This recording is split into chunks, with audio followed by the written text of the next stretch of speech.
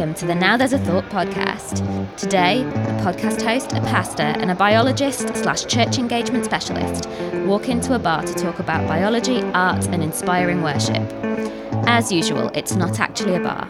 Once again, our friends at the Faraday Institute for Science and Religion are providing us with recording space and guests too, so many thanks to them. Welcome to the Now There's a Thought pop-up bar. I'm afraid you'll have to buy your own drink. Hello, welcome to the bar. My name's Louise, and I'll be hosting the podcast today. I'm joined as ever by Andy Wadhams, pastor of Gallery Church in Birmingham. Hello. It's a pleasure to be here. Maybe even a divine moment for everyone, even the listener. Wow. Okay, I did bring a pastor with me. Excellent. And we're welcoming the wonderful Dr. Ruth Bancewicz as well today. Yay! Hello, it's lovely to be here. I'm very excited to have you on. I would like to introduce you personally slightly. Ruth is incredibly intelligently creative, and that's kind of the theme of the Wonders of the Living World project, which is what we're going to talk about. But you're also one of the most enthusiastic and encouraging people I know, and I really love watching you talk for this because I sometimes find shouty enthusiasm quite intimidating, and you actually have this kind of, it's not understated because it's really contagious, but like your muscles go all like taut like a spring, and you smile really broadly and you nod really encouragingly, and it's just wonderful, and you transmit all of this energy, and I love it. And it seems to happen every time you watch someone outdo their own expectations, which is really encouraging and lovely. And also when we have these kinds of conversations about links between science and creativity and worship, so I'm expecting to see lots of it today, which makes me very happy. Oh, that's nice, Ruth. Yeah. How do you feel about it? Embarrassed? It's nice to be encouraged. Great. I've told I have a very expressive listening face. Yeah, So. in the best possible way. That's lovely, that intro. Isn't it? Yeah, I was just thinking for the next podcast, instead of I'm joined with the pastor from Birmingham. You know, Sorry, did you want a little rundown of all the things I love about you? Yeah, actually, it's probably quite brief, won't it? Let's not bother, actually. You might highlight it. Yeah, it's great to have you with us, Ruth. And I'll just say this. You've been part of our journey from scratch. From before really. it started. Yeah, from before it started. And so you've been, I mean, I'll say this in the most respectful way, you've been knocking around for a bit in our journey. It's true. But we've never featured you. Today is that overdue. day. It's overdue. We are blessed to have you. This is so good. Thanks for being with us. Regardless of my personal introduction, we do have a tradition of quick-fire questions that are carefully and non-scientifically collated to get to the heart of who each guest is as a person. So are you ready for some quick-fire questions? Yes. This is it, the real Ruth. Excellent. What's your name and where do you come from? Ruth Bancewicz, and I identify as Scottish. Your accent identifies as Scottish, so that's good. Thanks. I know you love microscopic images of cells. Do you have a favourite cell to look at?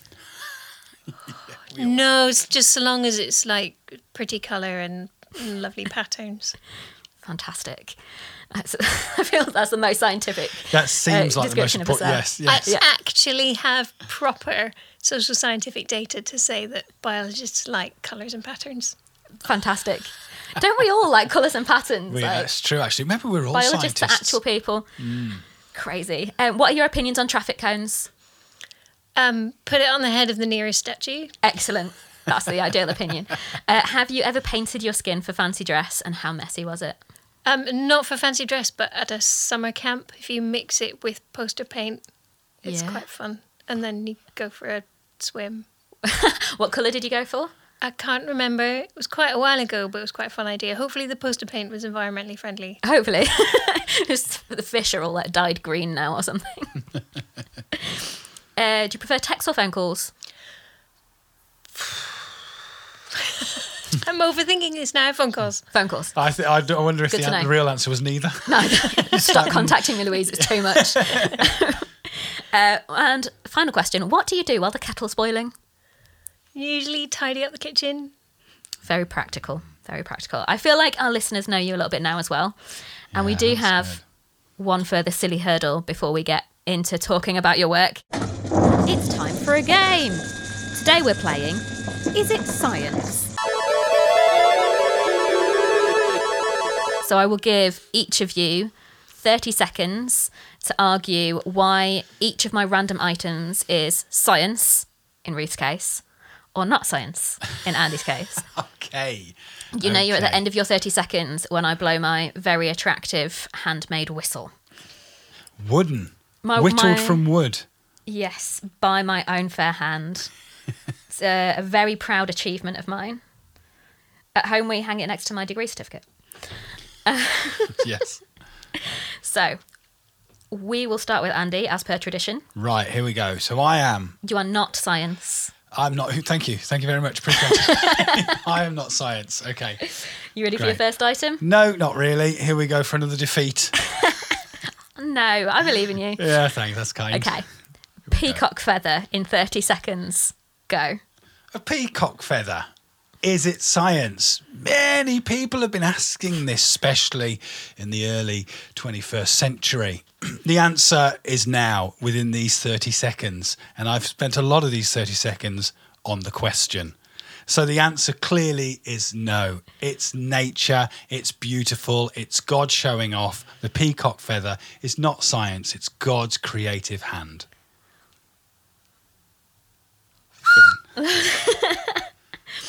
All right. I feel like Ruth is definitely going to have something to say about this. A peacock feather is science in 30 seconds. Go. Yes, I think you could probably do some science on a peacock feather. I think as a biologist, I think what microbes are growing on it might be an interesting question. Are they pretty colours under a microscope? And yes, and if you had lots of peacock feathers, you could maybe do a useful research project on tail feathers and peacocks from different places, or things. There's stuff. There's science. You could science it. You could science it. You could science it. That's brilliant. That should be our strap line. That could be our strap. We now there's a we thought. could change You the name of the science it. podcast. Yeah. Okay. Just on conviction, I'm giving that one to Andy. Yes. All right. Okay. Here we go. Right. We're starting with Ruth this time. Ruth, I would like to know why a lilo is science in 30 seconds, Come starting now. A lilo. Well, you can do experiments with hot air.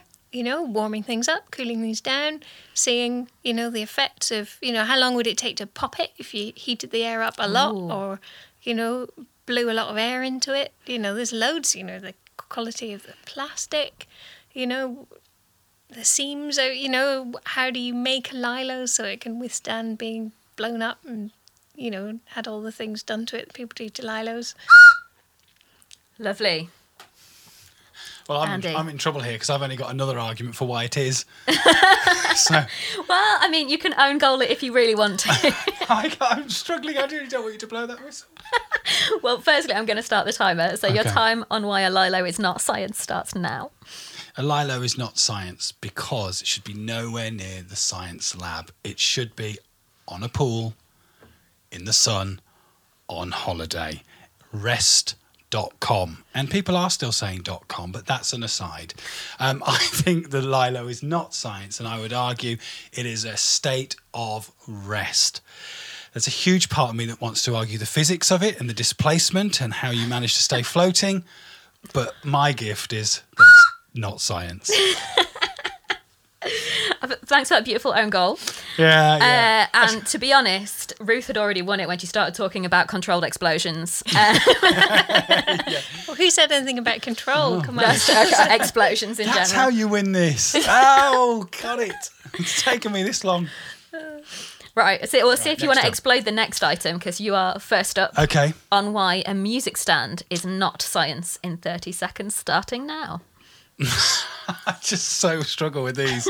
Right, here we go. The music stand, the institution, the idea, the music stand. All right, it's not science. It's not science because it's the arts. Once again, I'm here saying it supports the arts. It's a table of literature.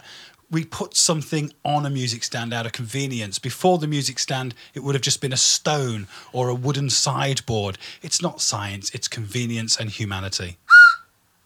Lovely. All right. Ruth, 30 seconds to argue why a music stand is actually science. Starting now. Well, I think, to be honest, you could do quite a lot with why the music stands always fall over, collapse, slide down. there's a lot of physics there about forces and metal and wear and tear. You could do quite a lot there with the wobbly falling. Not that, sorry, with respect to music stand manufacturers, probably music stand users who abuse their music stands, fold them back badly, throw them around, do terrible things to them, don't know how they work. Okay. Fabulous. I'm giving that one to you, Ruth, which means congratulations on a Back from the brink, decisive 2-1 win. Very good. Amazing. Yeah. Music stands. I felt like that was hard both ways. That was an interesting one. Yeah. Yeah. The music stands. I mean, they are quite complex mechanisms. Yeah, they are. That was fun. Well done, Ruth. Congratulations on your victory. Thank you. Proud. Very good. Right. We have made it through our silly hurdles. We're going to talk about some of your work. And let's talk about that more in general at first, and then zoom in on the Wonders of the Living World project. And starting with your job title, you are the Church Engagement Director at the Faraday Institute for Science and Religion. Can you break down, firstly, what does this Faraday Institute do? Yeah.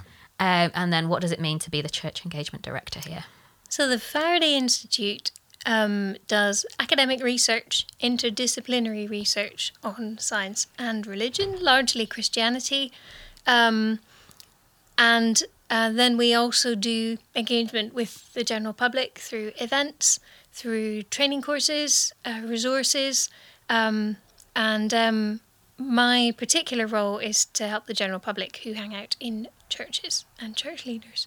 So many of us do things with churches. My role is to expand our reach of what we do, try new things, reach unreached audiences, and generally sort of coordinate. So your main job is to start conversations with people who weren't thinking of having them. And persuade them this is something they need to do. Amazing. How did you get here? Mainly by not really knowing what I wanted to do.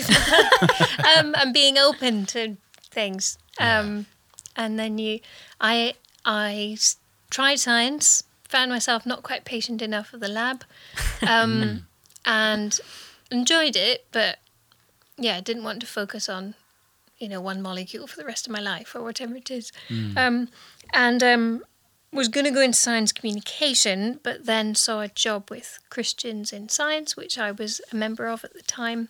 It does what it says on the tin, Christians in Science.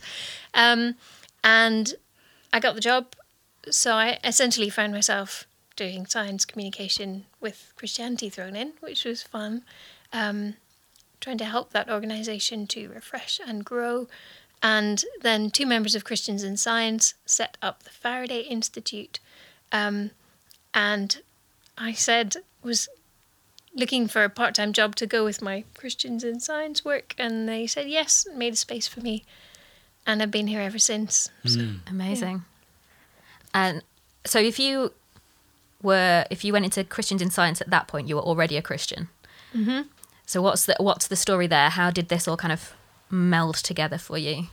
So I say I did the ultimate experiment. I lived with Christians. My parents are Christians. Whoa. And, anyone who's a parent knows you can't pull the wool over your kids' eyes. You see the real deal, what it's like to be Christian. And I liked what I saw. I had a nice childhood. Not a perfect childhood, but a good childhood. And my parents were medics and very research-minded. One of them is an academic. And so the answers to questions and the kinds of things we discussed worked for me as a sciencey person. I got logical answers and evidence and things like that. So I did take to faith, and you could probably track my development. At every developmental stage, I made another step change in my journey of faith. So I arrived at 19 getting baptised before I went off to university. Great. Wow, yeah. That's nice good. little flashback. Yeah, I love that, yeah. But okay, back to today. So you're going out trying to connect with church audiences, more church audiences than are already connected. What does that look like? What do you do in your days? Yeah, so there are a number of quite, in the sense I'm going for easy wins of the what are the things that people don't know that once they know them, they'll be encouraged. And helping people to learn about us, that we exist, Yeah. and the other organisations that work in this field, and having access to the resources and the knowledge from those. Learning about scientists who are people of faith is super encouraging, and some of that is books and resources. Some of that is sending people out to, a list of people we can send places to do talks and be interviewed and what have you. Helping people to see this as something they can include in the stuff they already do in little ways, which is generally more lasting, sustainable. Little bits of church services, ready-made material for small groups, that kind of thing. Sometimes teaching a bit of theology of science, That's good. and how science and faith have worked together in the past in quite a healthy way, and still do for many people. So busting some of the kind of myths around things, presenting people with some of the stats. 1 in 3 biologists and physicists in this country, according to one survey recently, are going to be believers in God or some kind of higher power. Interesting. So It's a significant proportion. yeah, it is, and it's less. It's a third, I've heard. Yeah. Yeah, I've heard that. We brought him for the maths. and it is less than the general population, but bearing in mind that it's not a cross-section of the general population, because science is so international, so there's so many different influences going on there, and the people who end up in academia are the people that get to come to this country, so there's all sorts of things that are going on there, but there's a lot of people who are open to faith conversation. So what's the lie of the land? You've been out and about UK churches and schools and other places. Is there an appetite for more? Is there just a general kind of science has killed God? Is that still a thing or not anymore? Or what's the atmosphere? It's really patchy. Is it? We generally find we've got more to do and more leads and more relationships than we know what to do with. Right, okay. So obviously COVID was a bit different. Yeah. And I think probably in a positive way, people were leaning on the health professionals and the sciencey people in their own congregations, which I think is good. More often than coming to us, although they did come to us. But there's a mixture, and it depends very much on the denomination, the leader, what's been going on locally. Some people just haven't thought about it. They know they could or should. I feel this country's education system, I can't speak for what it does now, but certainly in the past it's made people feel separated into sciencey and non-sciencey people, which is a shame. So some of what I do is helping people to see we all interact with science every day, and that if we don't address the science and faith questions, people will find answers elsewhere, and they may be answers that the pastor is a bit surprised or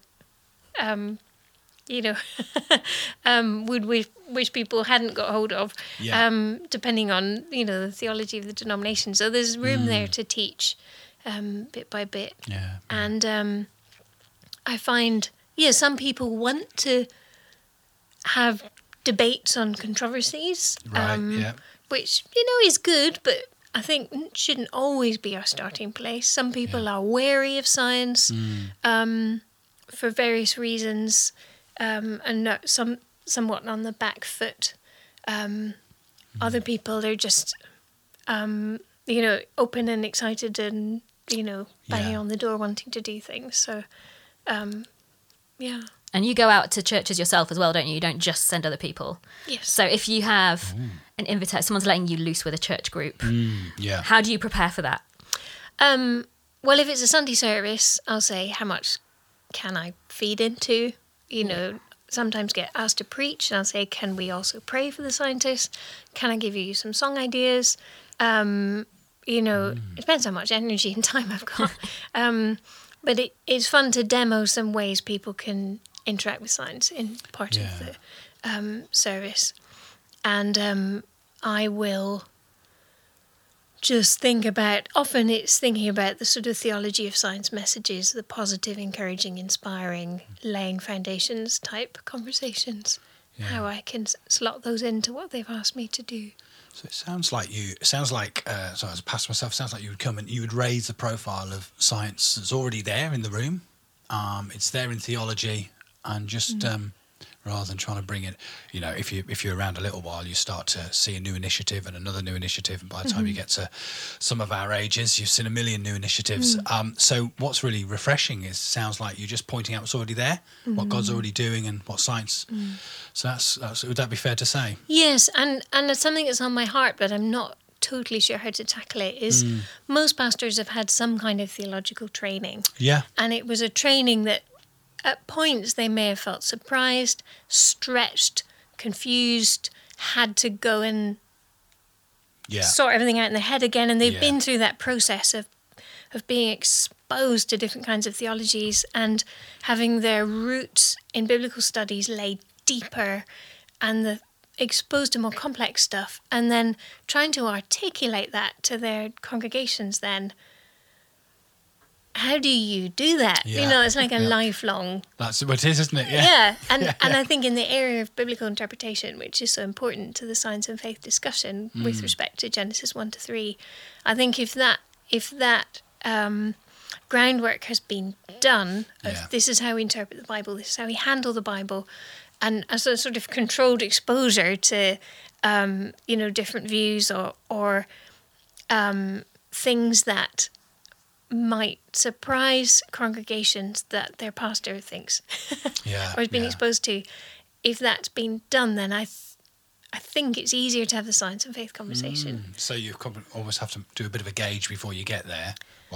What we're doing, we're introducing the whole idea, or we're building on something that's already there. Yeah. Well, you find out quite quickly, I think. So confidence in the Bible, I think, is important. Yeah.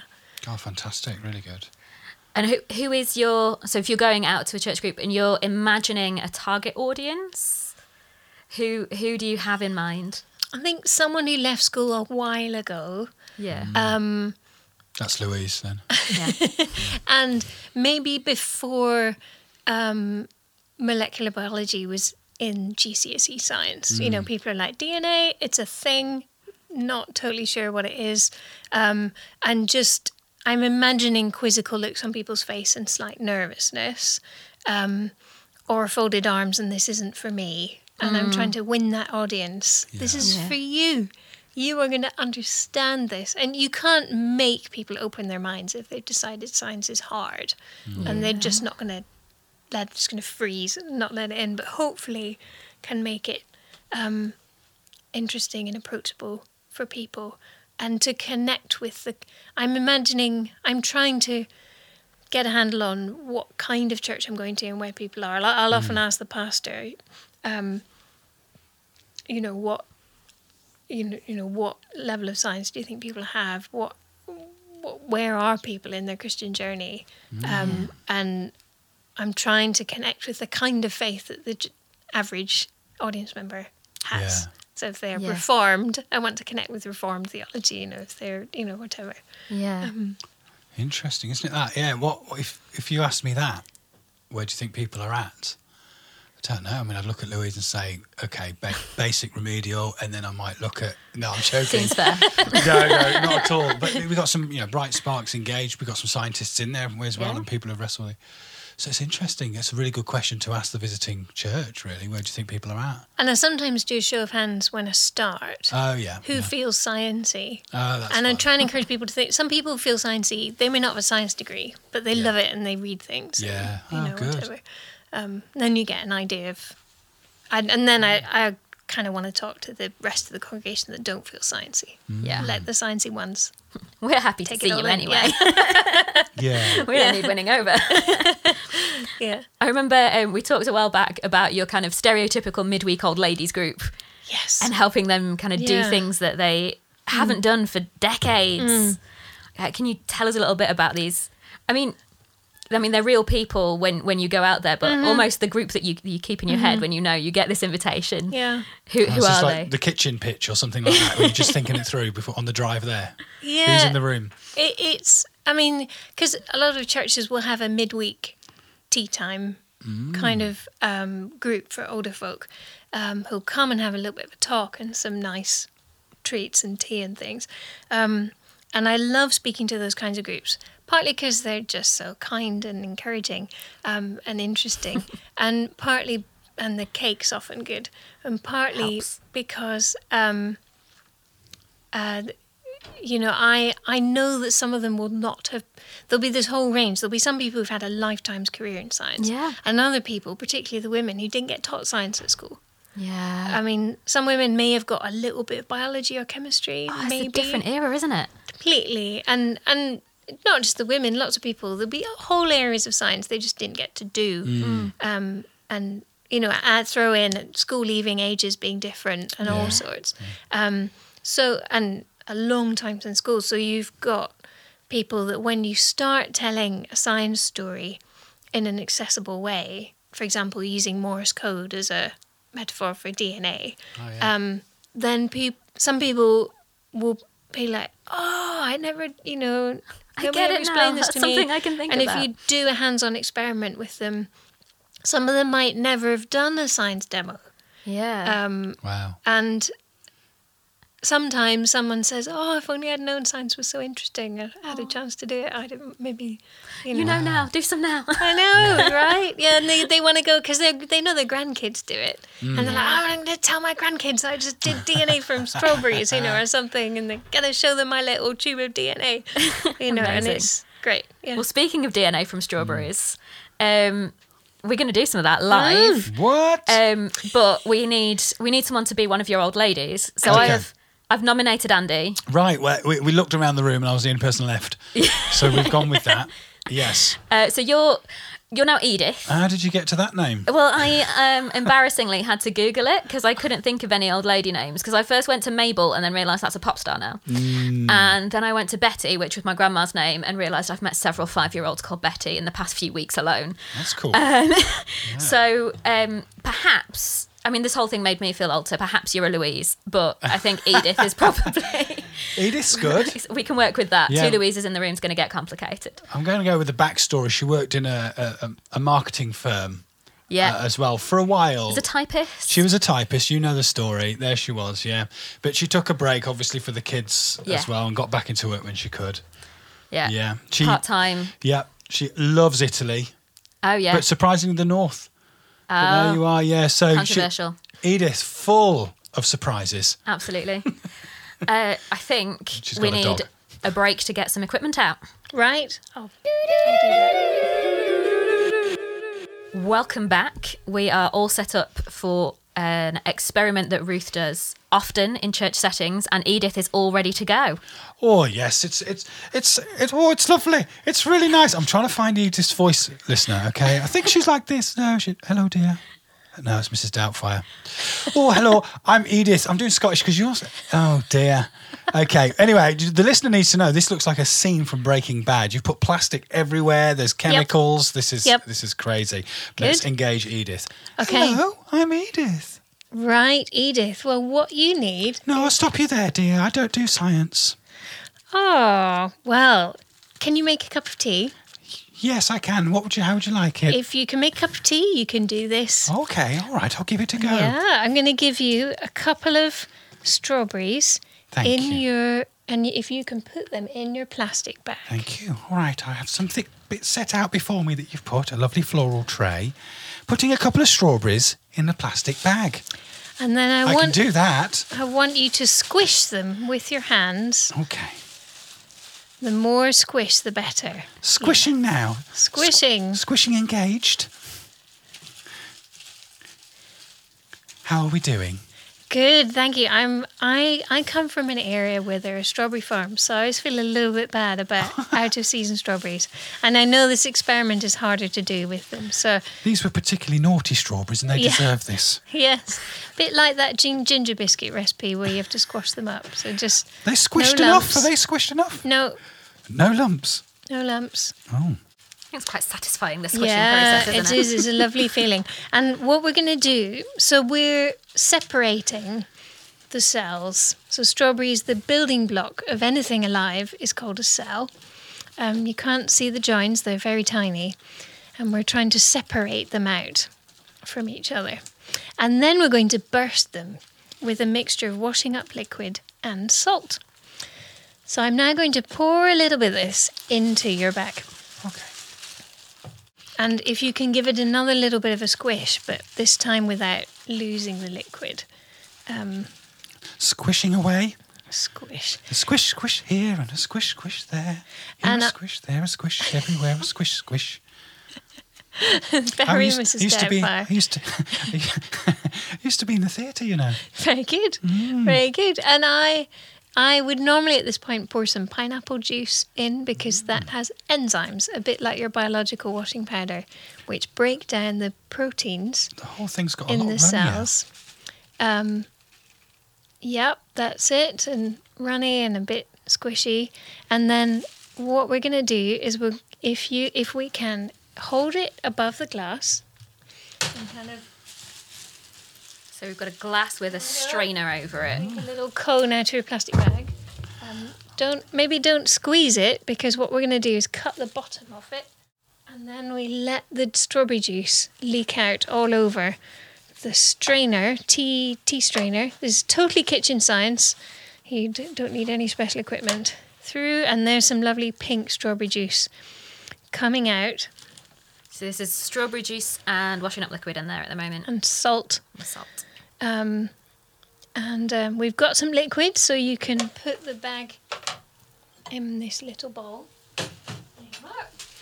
And give it a little bit of a stir. That looks quite appetising. I'm sure it doesn't taste it. It does, with a teaspoon, just to get the last bits of the liquid out.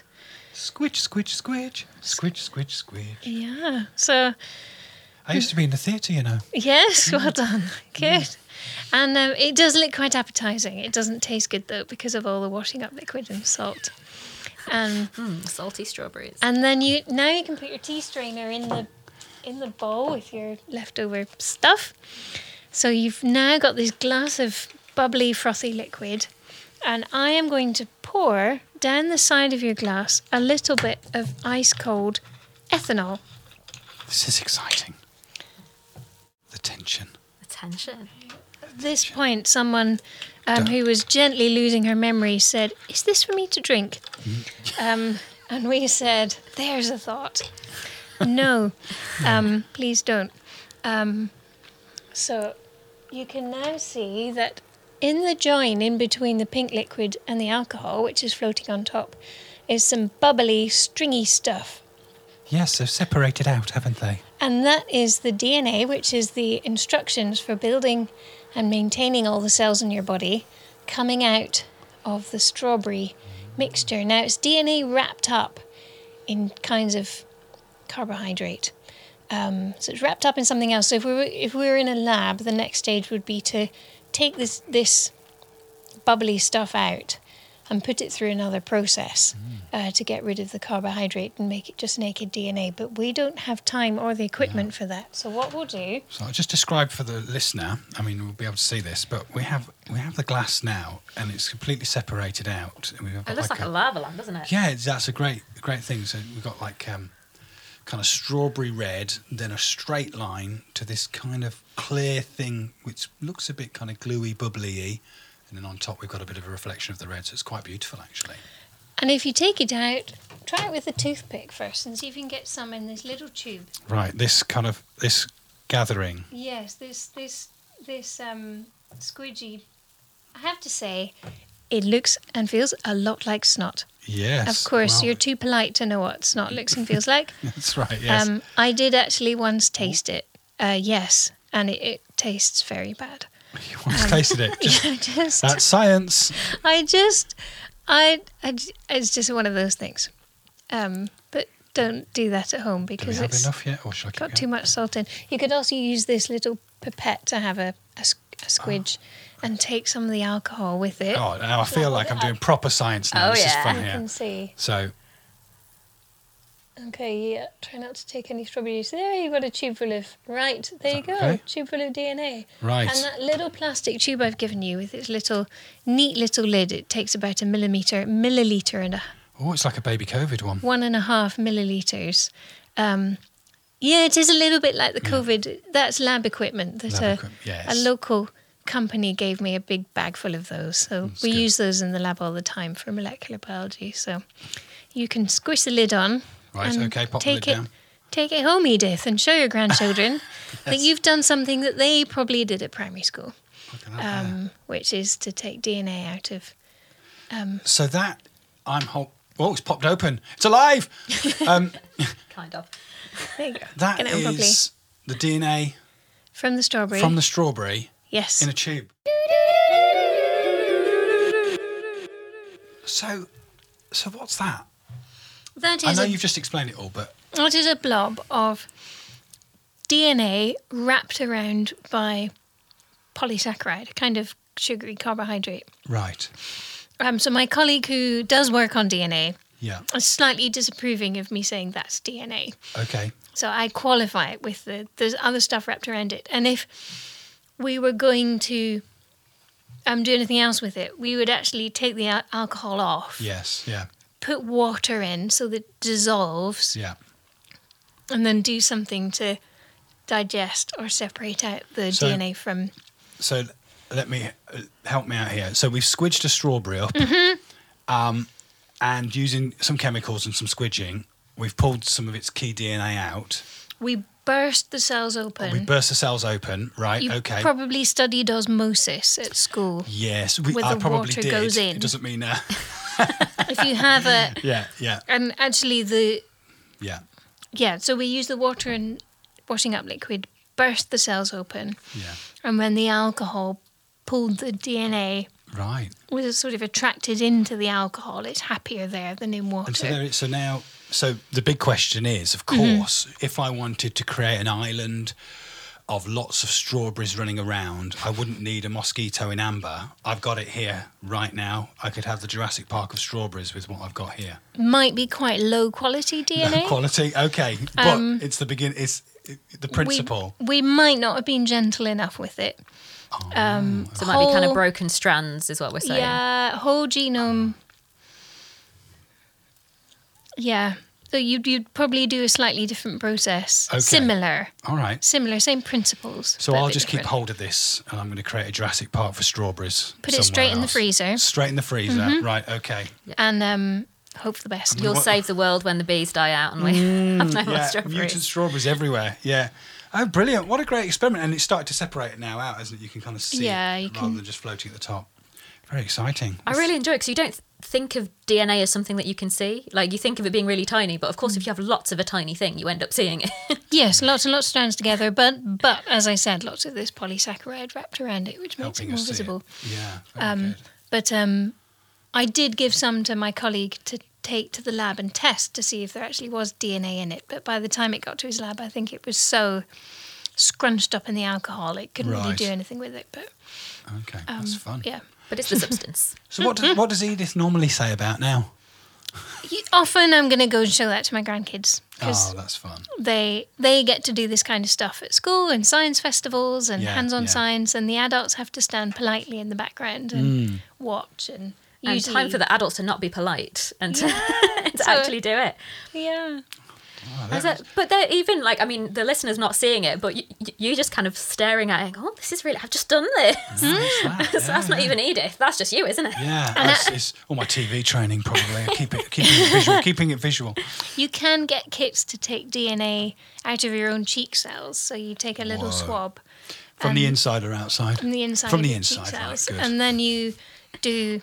And to be honest, a bit like your COVID testing kit, only a bit more complicated. You know, I think people are probably more familiar with these little things now, and that's really fun. I remember the first time I did that, even I think I'd finished my PhD by that point, but I was still like, it's my DNA, I've got it in a little bottle. I've still got the bottle. There won't be any DNA in it anymore. It'll be all broken up, but that was exciting.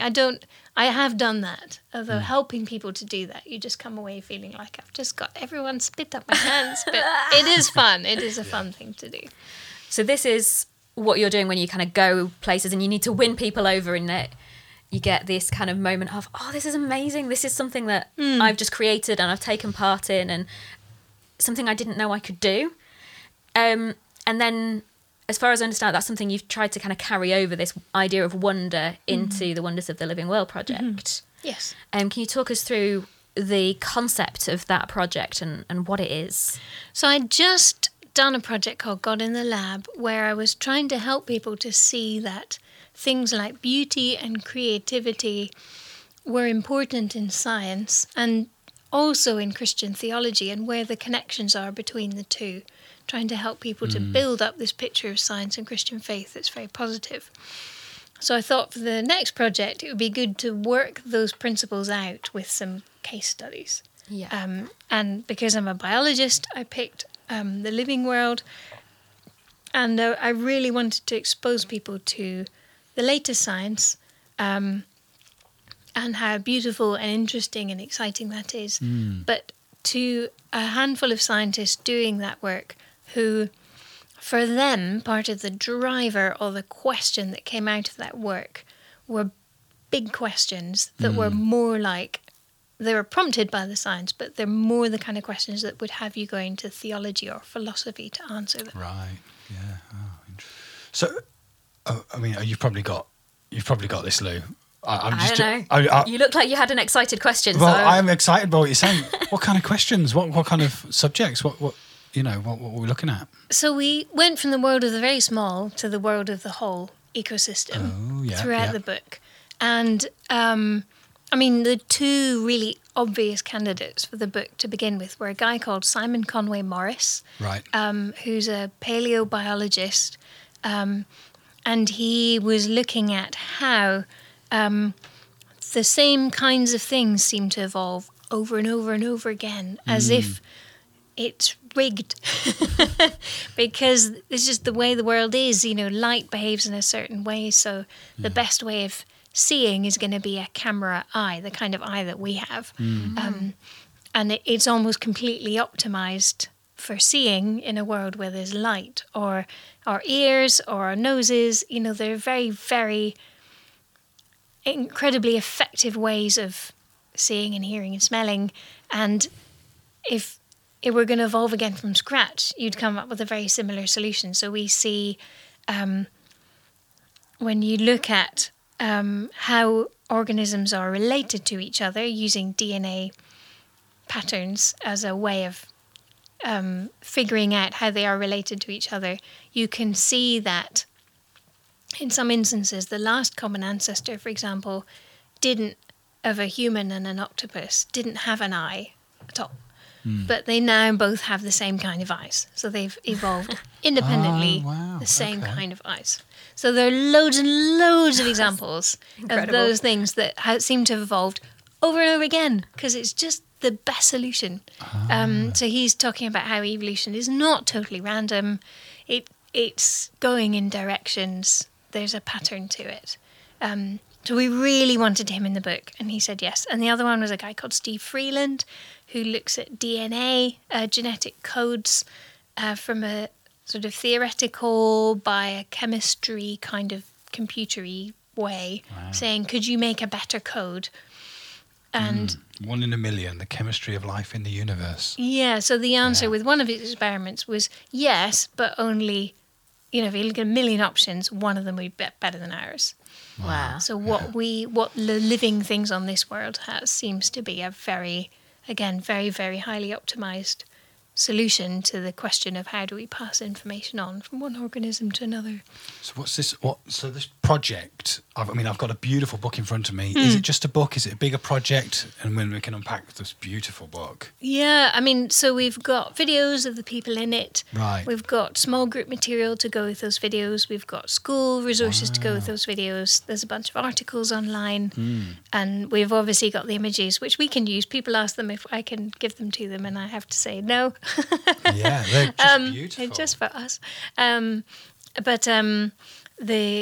It is lovely to introduce people to the science and then to the scientists. So, for example, both Simon Conway Morris and Steve Freeland are very cautious with what they say the science points to. Steve would say, again, it looks like the universe, it's not a random, meaningless, it's a highly unlikely accident that we're here. It's actually the cosmos is fruitful for life. We're made of the four most common elements in the universe, So the possibility of there being life somewhere else sounds quite high when you think about it that Yeah. way. And he would say it's almost as if living things are kind of an imprint of the characteristics of the universe. All the features were there to make life developing almost inevitable.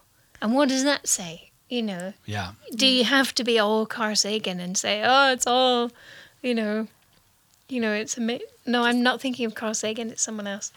Yeah. Oh, it's nearly lunchtime, so I've forgotten his name. No, it is Carl Sagan, Well, yeah, I mean, I just nodded everything's along, a bit- assuming everything you is a said bit someone. purposeless Yeah. and, it's all a happy accident. And Yeah. Steve's like, no, well, maybe it resonates with the existence of a loving, purposeful creator. Who likes life? Yeah. I really enjoyed actually looking at the book and at the website that you really feature the authors. That was really striking. Like, we're not just talking about ideas, we're talking about people. And that's clearly really intentional. Can you talk us through some of why you did that? Yeah, good. So I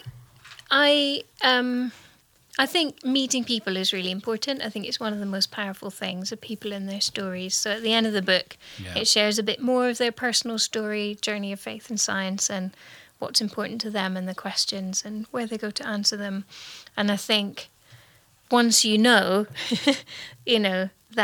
for example, Simon Conway Morris has got an interesting story, you can Google him or go to talks when he comes to town and, what have you. So it gives you some, a resource you can follow. And they were all involved in different ways in helping me to tell their story.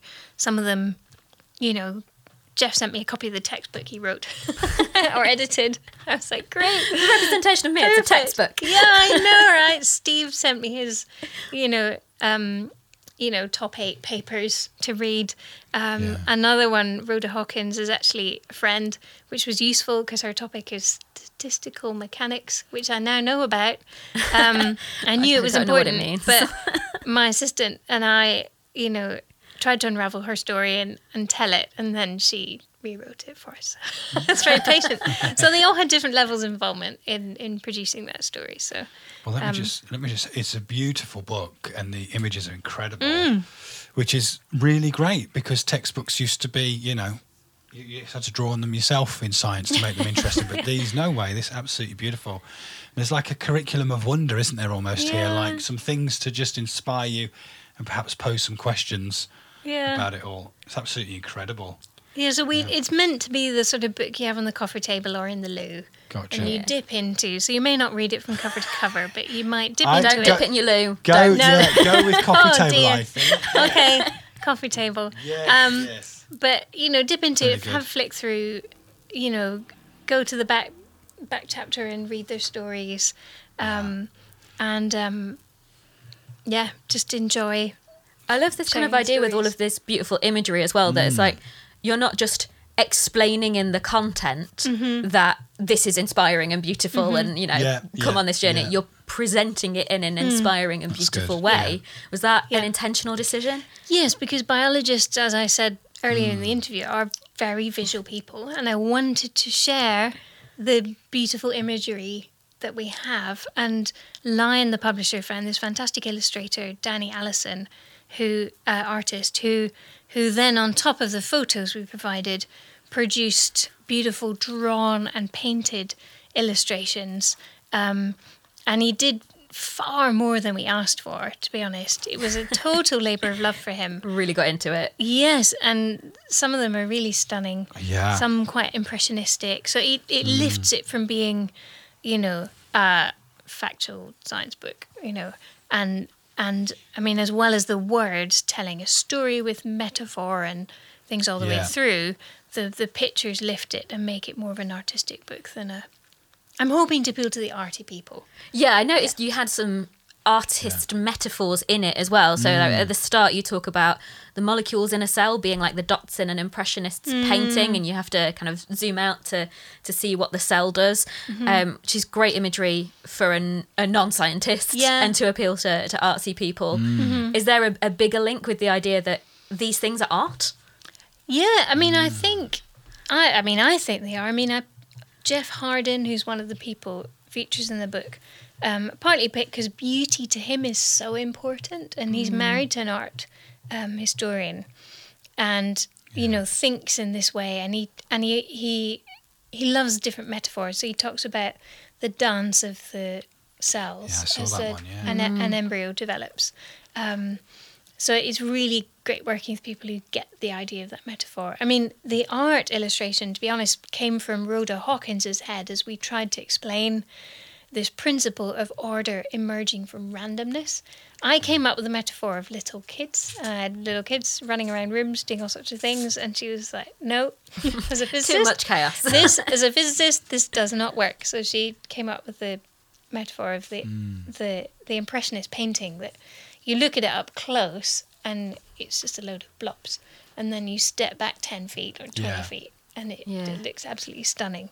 And that's what's going on, and the idea is helping people to see that randomness is our friend. Randomness is creative, and can be used for creative ways intentionally. In a game you throw a dice as a tool, So why can't God as creator use random processes in order to create on purpose what he wishes to create? And those things would then be his art. Yeah. How are we feeling about this as someone who named a church Gallery Church? Is this resonating with you at all, Andy? Oh, it really is, yeah, absolutely. And I think like the kind of natural laws and things like that are plenty. That's God's rules and God's thing. And I think we've added so many and so many restrictions. If we could just relax a bit and just enjoy the idea, like go over the line on some stuff, that has God broken that rule of ours, and was it okay, and how do we view stuff? And then, so I just think, the heavens declare the work of so we look up at a sky sometimes, it's the hand of the creator. I didn't do it. I didn't put it in my diary to do. I don't know if any of you did, but there it was that morning, this beautiful sky. And I just think that's just one facet. It's the hand of the creator. So I've always loved that. I've always loved that idea, and encouraged people to just think, maybe God's doing this. Maybe God's doing it slightly differently in someone else, and let's just be open to him moving. So to have a book where it's almost that, just punch the mic again, I keep doing it, but have a book where that is kind of happening or encouraged, I just am a huge fan, really. I just think, yes, and it's beautiful, and let's engage arty people. I think for a long time it's been, we do a service like this, and literature's done okay. Literature's done okay in Christian circles, but I don't know. To have visual stuff is thanks. That's what I'll say. Thanks. Not a problem. The one thing I'm looking at this whole thing, and I'm listening to you speak, it's the hand of the creator, isn't it? And it's something we are a product of, and we have the gift of. But we mustn't think that we designed it, therefore we must box in how this hand will work. This is beautiful. So I like that it opens everything up.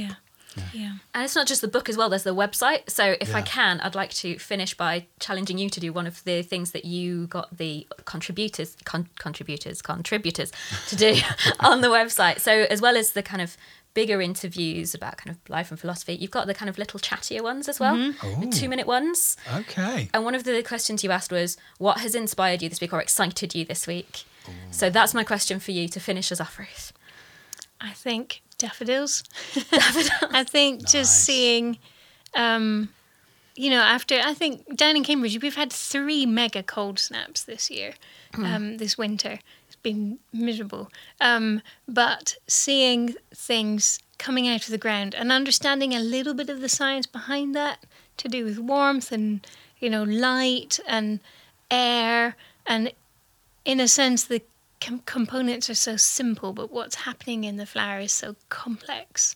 I think just knowing factors coming together, and just knowing a little bit about how it works just makes it so much more exciting, seeing things poking up and growing. So thanks for bringing all of that together, and thank you for being here with us. And listeners, go and be inspired by the daffodils. Thanks for joining us. If you're wondering why we're talking about daffodils, we recorded this episode in February, but please do go out and be inspired by all the Mayflowers instead. If you're fed up of the outdoors and are having some screen time, you can get in touch with questions, comments and suggestions on Instagram at nowthere'sathought or by email to nowthere'sathought@c3gallery.church. They both look exactly like Now Teresa Thought, but that's just a happy coincidence. If your name is Teresa and you'd like to help us live up to our Instagram handle, please get in touch for that too. Do also have a look at the Faraday Institute's resources. The link is in the show notes, or you can just Google them. We'll be back next month, so follow us on your podcast app to get a notification. And don't forget to tell your friends if you enjoy the podcast, but not if you don't. That's no help.